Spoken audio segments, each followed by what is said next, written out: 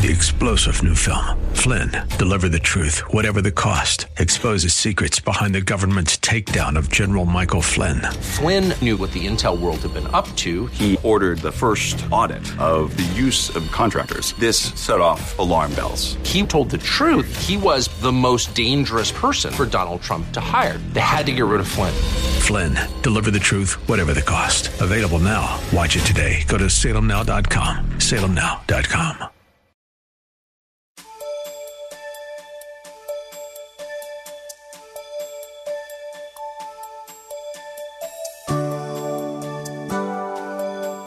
Thank you for listening in. Contending for our faith literally means to fight for it. Today's world continually reminds us that essential component of faith. As we stand firm, we should not be surprised or shocked by what we see and hear, because Almighty God said these things would be. God is our salvation, our Savior, our all in all. We have everything we need when we look to Him, the author and finisher of our faith. Have your Bible, pen, and paper handy as Pastor Rander ministers to us today. And Father, free us from distractions, cell phone ringing and walking. May we be still and know your God and not be deceived out of what you have for us. In Jesus' name. And all God's children said, historical introduction on the book of Jude. We're going to commence with a new book to teach through. Allow me now to give you the outline that we're going to be preaching from in the coming weeks. Outline of Jude, Roman number 1, greetings to the call, verses 1 and 2. Roman numeral 2, we'll be preaching contend for the faith, verses 3 and 4.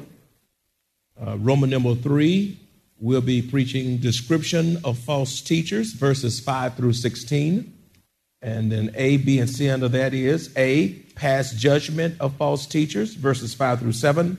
B, present characteristics of false teachers, verses 8 through 13. And then C, future judgment of false teachers, verses 14 through 16. Roman numeral 4, defense against false teachers, verses 17 through 23. And then Roman numeral 5, we have doxology of Jude, verses 24 and 25. Let's reiterate and recapitulate and see. Let's say it together in unison. Roman number 1 is what again? Greetings to the call, verses 1 and 2. Roman number 2 is what? Contend for the faith, verses 3 through 4. Roman number 3, description, verses 5 through 16. A is what? Past judgment of false teachers, verses 5 through 7. B, present characteristics of false teachers, verses 8 through 13. And C, judgment of false teachers, verses 14 through 16. Roman numeral 4, defense against false teachers, verses 17 through 23. And then finally, but not the least, Roman numeral 5 is doxology of Jude, verses 24 and 25. Let's deal with Roman number 1 to start off here. Greetings to the call, verses 1 and 2. However, I'm not going to even finish verse 1. Matter of fact, I'm going to only preach the first 3 words of verse 1. I mean, I'm an exegetical type of preacher, and there's so much to be said. This book is so pregnant with truth, I'm going to take my time so that the word can grow us all up in the unity of the Spirit. Amen? So the first 3 words is Jude, a bondservant. And we know he's a bondservant of Jesus Christ. Jude, a bondservant. Here, Jude, who is called Judas, is the author of this brief epistle. And as we know, an epistle is a what? A letter. There you go. A letter. And Jude is also one of the half brothers of our Lord Jesus Christ. He was not a whole brother. He was a what? A half brother. Jesus' brother and sisters, they all had the same mother, but they did not have all the same father, because the father of Jesus was his heavenly father, right? We realize that's where the incarnation come in. Incarnation means enfleshment. We know that Jesus Christ is 100% God and 100% man. We know that he is perfect deity and undiminished humanity. And if you take away from his humanity, his humanness, you create a great sense of heresy. And if you take away his deity, which means his godness, you create a tremendous sense of heresy. You have to leave it like it is. It stands for what it is. Jesus Christ is God-man. As God, he wiped the sleep from his eyes on the boat at that raging storm and the wind. And he said, peace be still. And there was an extreme calmness. As God, he took 2 fish and 5 loaves of bread and fed 5,000. As God, he said, Lazarus, come forth. As God, he anointed blinded eyes and they began to see, and unstopped deaf ears. As God, but as man, he slept on the boat. As man, he cried. As man, he thirsted. As man, he bled. As man, he died. And see, you have the Gnostics, say Gnostics. That was a heretical teaching going on at the time, and they had an exalted view of intellectualism, an exalted view of knowledge, and they also believed that matter was evil. So since Jesus came into the flesh, that meant that he was evil. And that was a heretical, damnable teaching that not only Jude had to deal with, but even the beloved John, the apostle, also had to deal with Gnosticism during his time. So you have Jude is the half brother of the Lord Jesus Christ. In Mark chapter 6, verse 3, it says, is this not the carpenter, the son of Mary, and brother of James, Joseph, Judas, and Simon? And are not his sisters here with us? So they were offended at him. While Jesus ministered on earth, Jude, like his brothers, did not believe that Jesus was the Son of God and Savior of the world. And I can understand that. You know, what if your brother said that he's God? What would you do? You come on, so get off their backs. You know, I think we would kind of respond just like their brothers did. I have a couple of brothers, one named Timothy and one named Samuel. And if they woke up one morning and said, I'm God, I say, listen, you go somewhere and sit down and go repent. That's blasphemous. You know, so I can understand that. So let's cut the brothers and sisters some slack. You know, if you had your siblings talking about I'm God, you say you going crazy. You commit them or something. And so they took issue with Jesus and this God business. Let's look at Matthew chapter 13, verses 55 through 58. Y'all gonna hang with me? This thing is so pregnant with juice. It is spiritual juicy. And I'm just so excited. I don't know what I can do. Matthew chapter 13, verses 55 through 58. Look what it says there. Is this not the carpenter's son? Is not his mother Mary? We know that lady called Mary. And his brothers, James, Joseph, Simon, and Judas, and his sisters, are they not all with us? Where then did this man get all these things, these teachings, and all this great wisdom, in other words? Verse 57. So they were offended at him, but Jesus said to them, a prophet is not without honor except in his own country and in his own house. Verse 58. Now he did not do many mighty works because of their unbelief. Their unbelief limited and restricted the workings of Christ around his brothers and sisters and others who disbelieve. And you know what hinders the work of the church and the growth of the church and the potential of the church is unbelief. Say unbelief. Unbelief was detriment to the ministry of Jesus back then, and is just as detriment to the church right now. And the reason churches can't get to the next level of Christ, do great things for Christ, because you have so many in the church not believing by faith that God will do exactly what he says he'll do, and that he keeps his word. I like that passage that says in Romans chapter 4, verse 20, he staggered not at the promises of God. Abraham didn't through unbelief, but was strong in faith, giving glory to God and being fully persuaded that what he had promised, he was able also to what? To perform. Abraham, he left out not knowing where he was going, trusted God, believed God, did not stagger on the promises of God. And if God's going to use you in an incredible, supernatural, miraculous way, you got to believe God when the world is saying there is no God. You got to believe God when they come against the Bible. You say the Bible is the truth, and it is my truth, and it is the only truth that can set the souls of man free. Amen? So the brothers and sisters had problems believing Jesus. As a matter of fact, the Gospel of John chapter 7 verse 5 says, for even his brothers did not believe in him. All of these scriptures are documented to share with you and to validate that the sisters and brothers of the Lord Jesus Christ had problems believing that he was the Son of God. However, in Acts chapter 1, verse 14, these all continued with, it says in Acts 1:14, these all continued with one accord in prayer and supplication with the women and Mary, the mother of Jesus, and the brothers with him.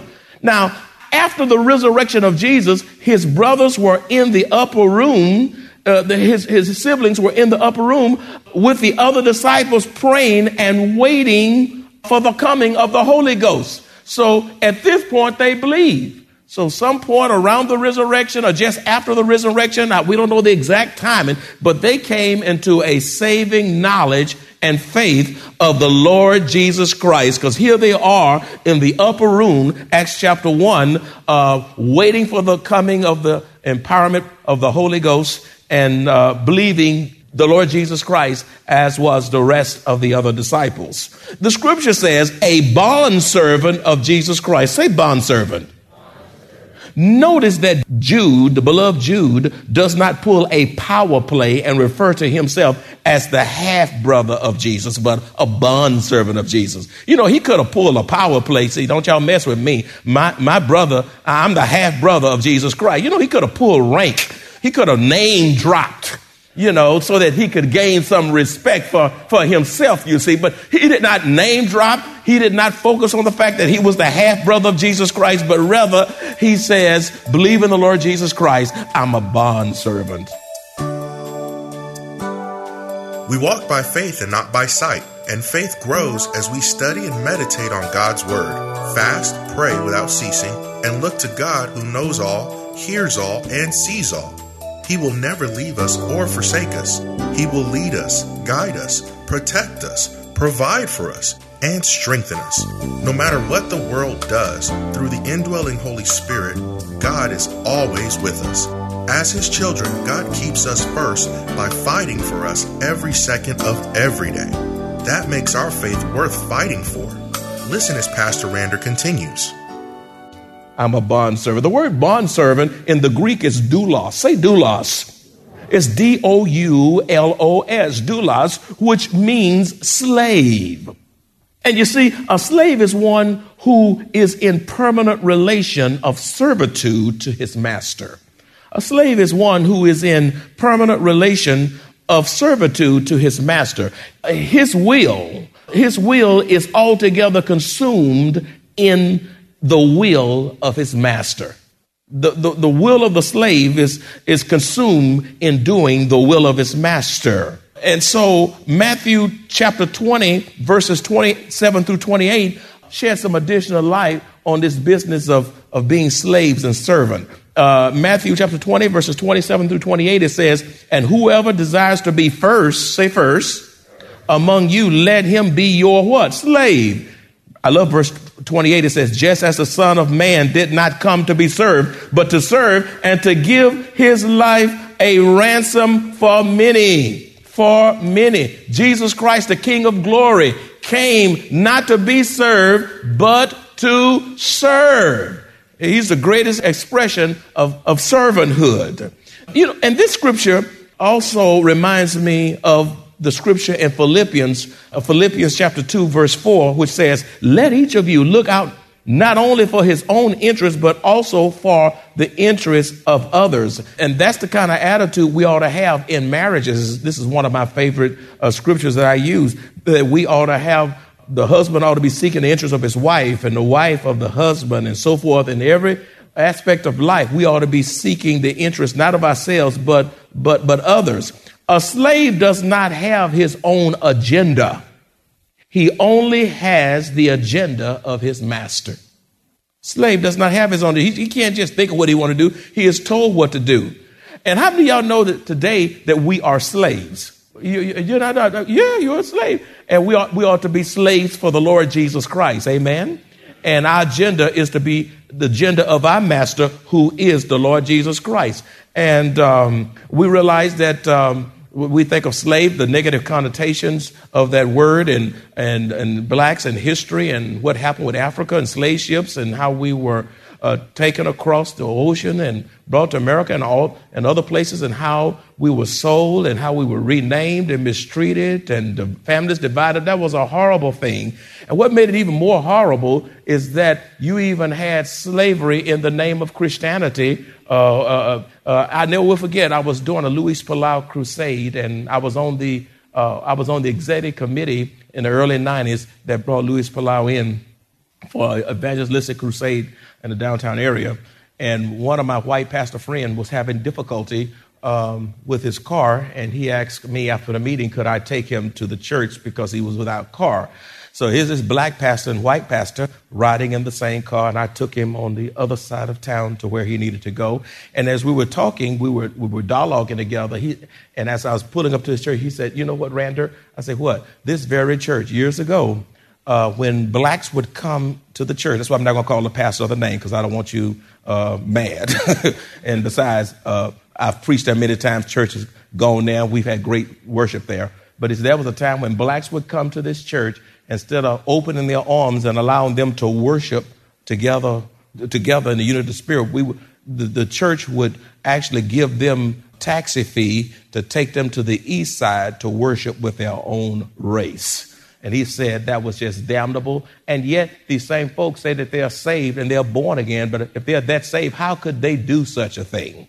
And that's just not, that was very common all over different. That was just one illustration. And it shows you how far, the church goes. Now, is there racism today? Of course it is. It's all kind of stuff, and it's not all overt, and some of it, a lot of it is underneath. But let me tell you something. It's always had a very negative connotation, to the point that we don't want to be called slaves anymore because of our history. But let me tell you something. We ought to take delight in being called slaves for the Lord Jesus Christ, because he is our master. How many of y'all know that Jesus Christ is your master? Whether you black, white, brown, whatever color you are, rich, poor, Jesus Christ is your master, and we are his servants. We are his slaves, and we are not to promote our agenda. We are to promote his agenda. It is not our will. It is his will, to the glory of Almighty God.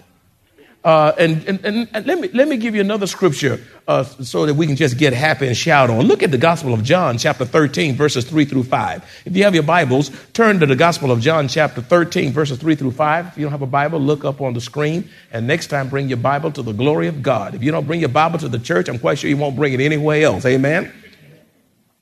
Look what it says in John 13, 3 through 5. Jesus, knowing that the Father had given all things into his hands, and that he had come from God and was going to God, rose from supper and laid aside his garments, took a towel and girded himself. After that, he poured water into a basin and began to wash the disciples' feet and to wipe them with the towel with which he was girded. My friend, listen, one of the greatest illustrations of humility is that the King of Glory, the Lord Jesus Christ, left the throne at the right hand of the Father. He took on human flesh and blood, died on an old rugged cross for our salvation and sins. This same Jesus, you know what he does? He takes a towel and he kneels down. The God of all creation gets down on his knees with the basin, and he begins to wash the feet, the dirty feet, and the Palestinian dirt off of the disciples' feet. God washing his own creation's feet. Think about that. Now that's a tremendous act of humility. And in that crowd, you had Judas in that group. And Jesus, being omniscient, knowing everything, knew that Judas, that devil, would sell our Lord for 30 pieces of silver, and yet he washes his feet also. What love! What love! What humility! Knowing what he was going to do. Now, don't get too huffy and puffy with Judas, because there are some Judases in the house. I want to say amen. It is amazing when Jesus Christ He has saved us, and he has regenerated us. He has purchased us with his own blood. And Jesus Christ, knowing what we're going to do the day we wake up, before we wake up, he knows what we're going to do. And you know what he does? He wakes us up knowing that we're going to misrepresent him. He wakes us up knowing that we're not going to be truthful. Wake many of you up knowing that some of you are going to mess with pornography. You're going to play the lottery. You're going to tithe. You're going to gamble the money away. Or you're going to cuss your husband or misrepresent the name of the Lord Jesus Christ. Going to disown him. Look at something that breaks his heart. Have bitterness and hate and vindictiveness and all of this stuff, and yet God, out of his grace and love, still loves you enough to wake you up to let you do that to him. Now, isn't that grace just incomprehensible? You can't even comprehend that kind of grace. And God, the Lord Jesus Christ, washed Judas's feet. That's love that you can't even describe. You see what I'm saying? And God washing the feet of his creation. There's something I want to say about all of this.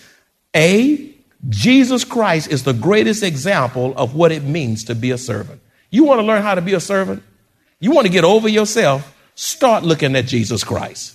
Because Jesus Christ is the greatest example of what it means to be a servant. And when you get to looking at Jesus and seeing how he served and seeing his love, his unfailing love, and what he did for us in spite of what we do for him, listen, it teaches us without a doubt how to be a servant. B, the vision of servanthood cannot be caught until you passionately fall in love with Jesus Christ. Do you realize the vision of servanthood cannot be caught until you passionately fall in love with Jesus Christ? A lot of people ask me, Randall Draper, what is your vision for this church?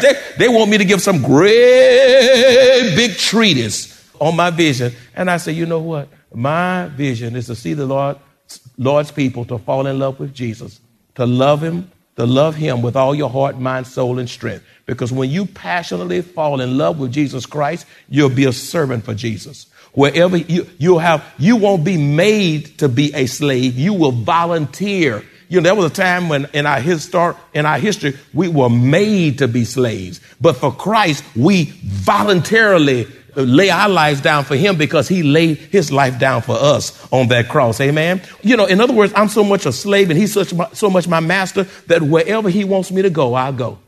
Huh? Whatever he wants me to do, I'll do.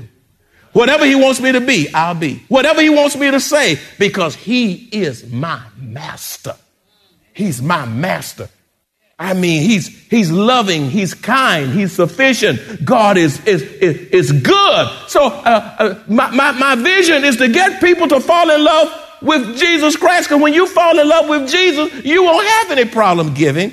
You won't have any problem. You love him so much you can't wait to be on time for worship. You love him so much until you can't wait to get back here tonight to celebrate the new converts getting baptized and the opportunity to take the Lord's Supper as a family. I mean, you can't wait. You have the spirit. You so love God that you have the spirit that says, I was glad when they said unto me, let us go into the house of the Lord. You love the Lord so much that when you can't get here for whatever reason, you are disturbed. You wondering what's going on, and you hate the fact you missed it. Have you ever been here, not been here, and you wanted to be here, and then when you find out how good it was, that just makes it worse? It bothers you. Now, don't say you love God if you can't even come to church 4 consecutive Sundays. Matter of fact, that's a good test. I don't want to raise your hand, but just think about it. When is the last time you've come for 4 consecutive Sundays on time? Now, you don't have to think that long to see, I bet you've been 4 consecutive days at work on time. I'm talking about 4 consecutive Sundays on time. Now, you say you love him. Well, why can't you show up for him? Why can't on time? To the glory of Almighty God. Amen. Stop saying you love him if your actions don't show it. When you love him, you won't sleep on him. And when you love him, you won't act a fool on him either. The vision of servanthood cannot be caught until you passionately fall in love with Jesus. I propose a question to you. How much do you love Jesus?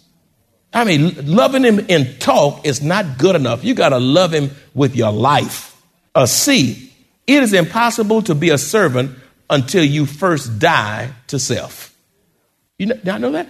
A servant has to die to self. It is impossible to be a servant until you first die to self. John 3:30, the Gospel of John 3:30 says, he must increase and I must decrease. You know you're making inroads and you know that you're making progress in the kingdom when every day is God increasing in you and you decreasing.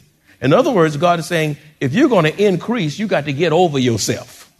Because the fact of the matter is, when we come to Christ, the first agenda that God has is us. It's dealing with us and slaying ourselves. If any man will come after me, let him what? Deny himself. You and I get in God's way. So the first agenda, once we get saved, is to get ourselves out of God's way so he can be maximized through us to the glory of the Lord Jesus Christ. Why don't you say amen? Contending for our faith is worth the fight against Satan's tricks of his trade. He won't stop trying to circumvent our faith. Therefore, we must keep God first in all we do to resist him. We must be steadfast in exercising our authority in the name of Jesus to thwart Satan's efforts. We will be the recipients of God's perfect plan for each of us if we contend for the faith, or we will suffer the dire consequences. If you enjoy this kind of biblical teaching or would like to hear this message in its entirety, please visit www.maranathasa.org, where you will find an archive of audio messages, service times, directions to the church, upcoming events, and much more. You can also reach us at 210-821-5683. Maranatha Bible Church is located at 7855 East Loop 1604 North in Converse, Texas 78109, directly across from Randolph Air Force Base.